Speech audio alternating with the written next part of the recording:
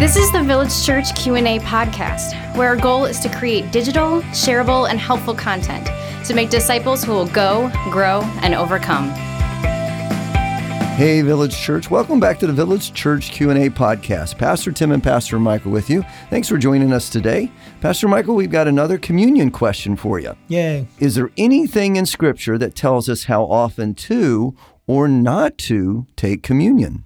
You got a great answer. Yes and no. All right. So let me read 1 Corinthians 11, 25 to 26. 1 Corinthians 11 toward the end is the standard passage of Scripture on communion. And communion comes up 3 times in the Gospels. It's a Passover meal that Jesus is celebrating.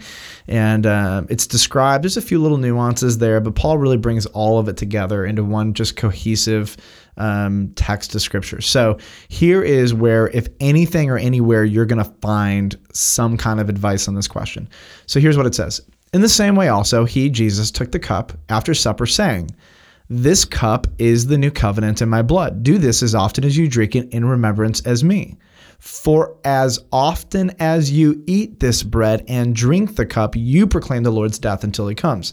So here's this phrase, for as often as you eat or drink. Yeah, what does that mean? 3 interpretations possible. Number 1, as often as you celebrate Passover. So communion, what we know of communion, emerged out of the last, quote, supper, which was the last Passover meal, which was a Jewish feast and festival. Jesus died on Passover. And so some people have said, okay, we'll celebrate communion every year, and as Christians, we're going to celebrate the Passover feast.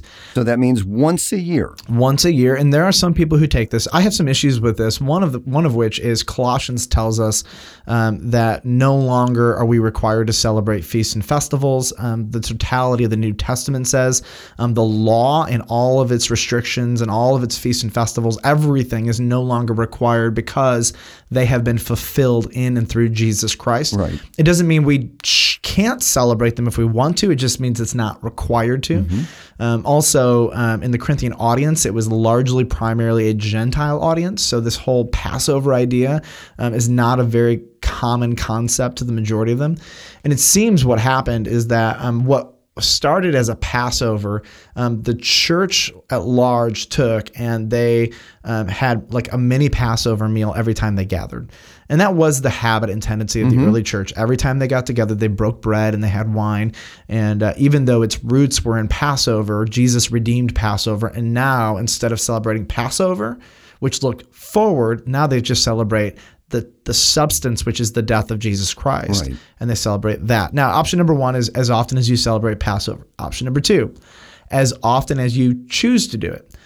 So it doesn't say do it every single time. It just says as often as you do it.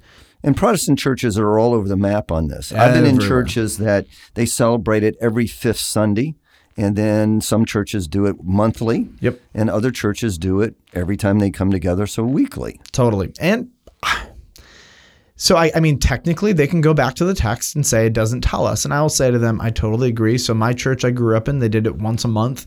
There are some churches, I think an emerging trend in some of the more recent church plants is they do it randomly, maybe once or twice or 3 times a year. And I can't fault them for it. But I want to tell you a story. So back in 2011, we went from having monthly communion at Village Church to weekly communion. So every week we celebrate communion. And some people thought we did it because the Bible mandates that we do weekly communion. And that's actually not why we did it. We didn't move that direction out of a conviction that the Bible mandates weekly communion. We moved that direction because monthly communion was fine. But our church needed to be rerouted and regrounded in the gospel and have it ramrodded in our face and pushed and shoved in our face every single week, and to be reminded that what binds us together is the blood of Jesus Christ. So that's why we did it. But when we did it, this is interesting. There were so many questions beforehand because we told the church beforehand, we were trying to take them with us. And they said a couple things. Number 1, won't we get bored of doing it every week? Which, by the way, we're not always great at doing communion, right? Sometimes we can be boring.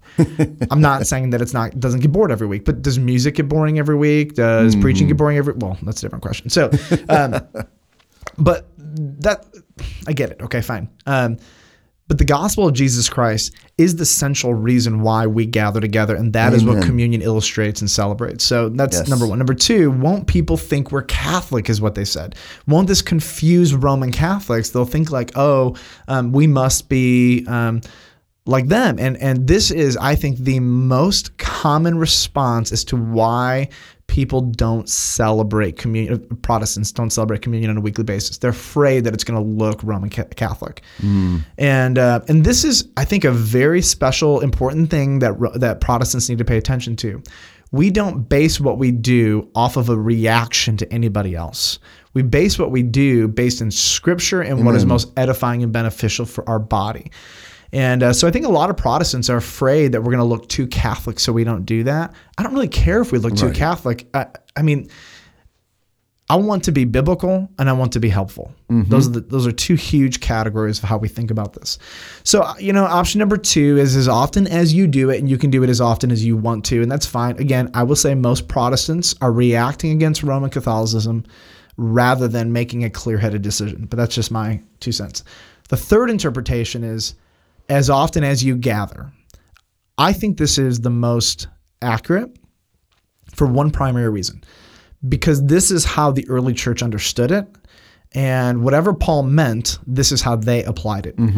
It was standard practice for hundreds and hundreds, if not 1,000+ years, that when the church gathers, we celebrate communion.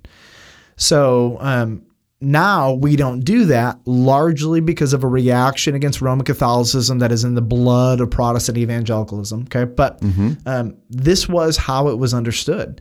Again, I'm not going to die on this hill. If I had to attend or pastor a church that did it once a month, I'm not going to be like, this is sin. But I also understand that historically, that's not the way the church practiced communion.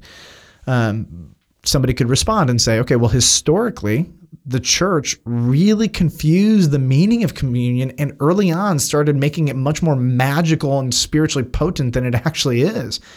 And I'll say, you're right. The early church did a lot of things dumb. Right. And so they're not the standard, which is why I'm not going to call it sin if you do it every 4th week or every 5th week or whatever. So all that to say is the 3 options are as often as you celebrate Passover, as often as you choose to do it, and as often as you gather. Big picture is the Bible is not crystal clear on it. But the most important thing is the death and resurrection of Jesus a central event in every one of your worship gatherings, period. If it is not, then you're doing something wrong. And communion, I believe, is God's way to inject that into our gathering so we cannot get away from it. Yeah, to centralize us back on the gospel of Jesus. Amen. Thank you, listeners, for joining us today. Please do us 3 favors. Go to our church website, vcob.org, and ask a question for our podcast by clicking on that link that says Q&A Podcast. Second, share this podcast if it's been meaningful to you with a friend or a coworker or someone you might know that would benefit from it. And third, review this podcast by going to the iTunes store and listening to our tutorial at the end of this podcast. Please join us next time when we answer the question, can I be a Christian and not believe in the resurrection? A 1-minute tutorial on leaving ratings and reviews. Step number 1, do not open your podcast app, but open the iTunes Store app on your phone or iPad or the iTunes Store on your computer. Step number 2, go into your search engine and type in the words Village Church of Bartlett. Step number 3, use your eyes and see the purple podcast labeled Village Church Q&A Podcast and then click it or push it. Step number 4, click ratings and reviews. It should be right in the middle of your page, and you will have the opportunity to give us 5 stars. 5 stars. Please give us 5 stars. And right underneath that will bring us to step number 435,000. You will see the words write a review. Click that, write your review, preferably if it is a kind review, we'd appreciate that. And you will have the opportunity to write a title and a review. Your title is the name of your review, like Pastor Tim is beautiful. Pastor Michael is so lovely and wonderful. And then in your review, you actually write your comments, your feedback, your genuine, honest, candid thoughts on this podcast.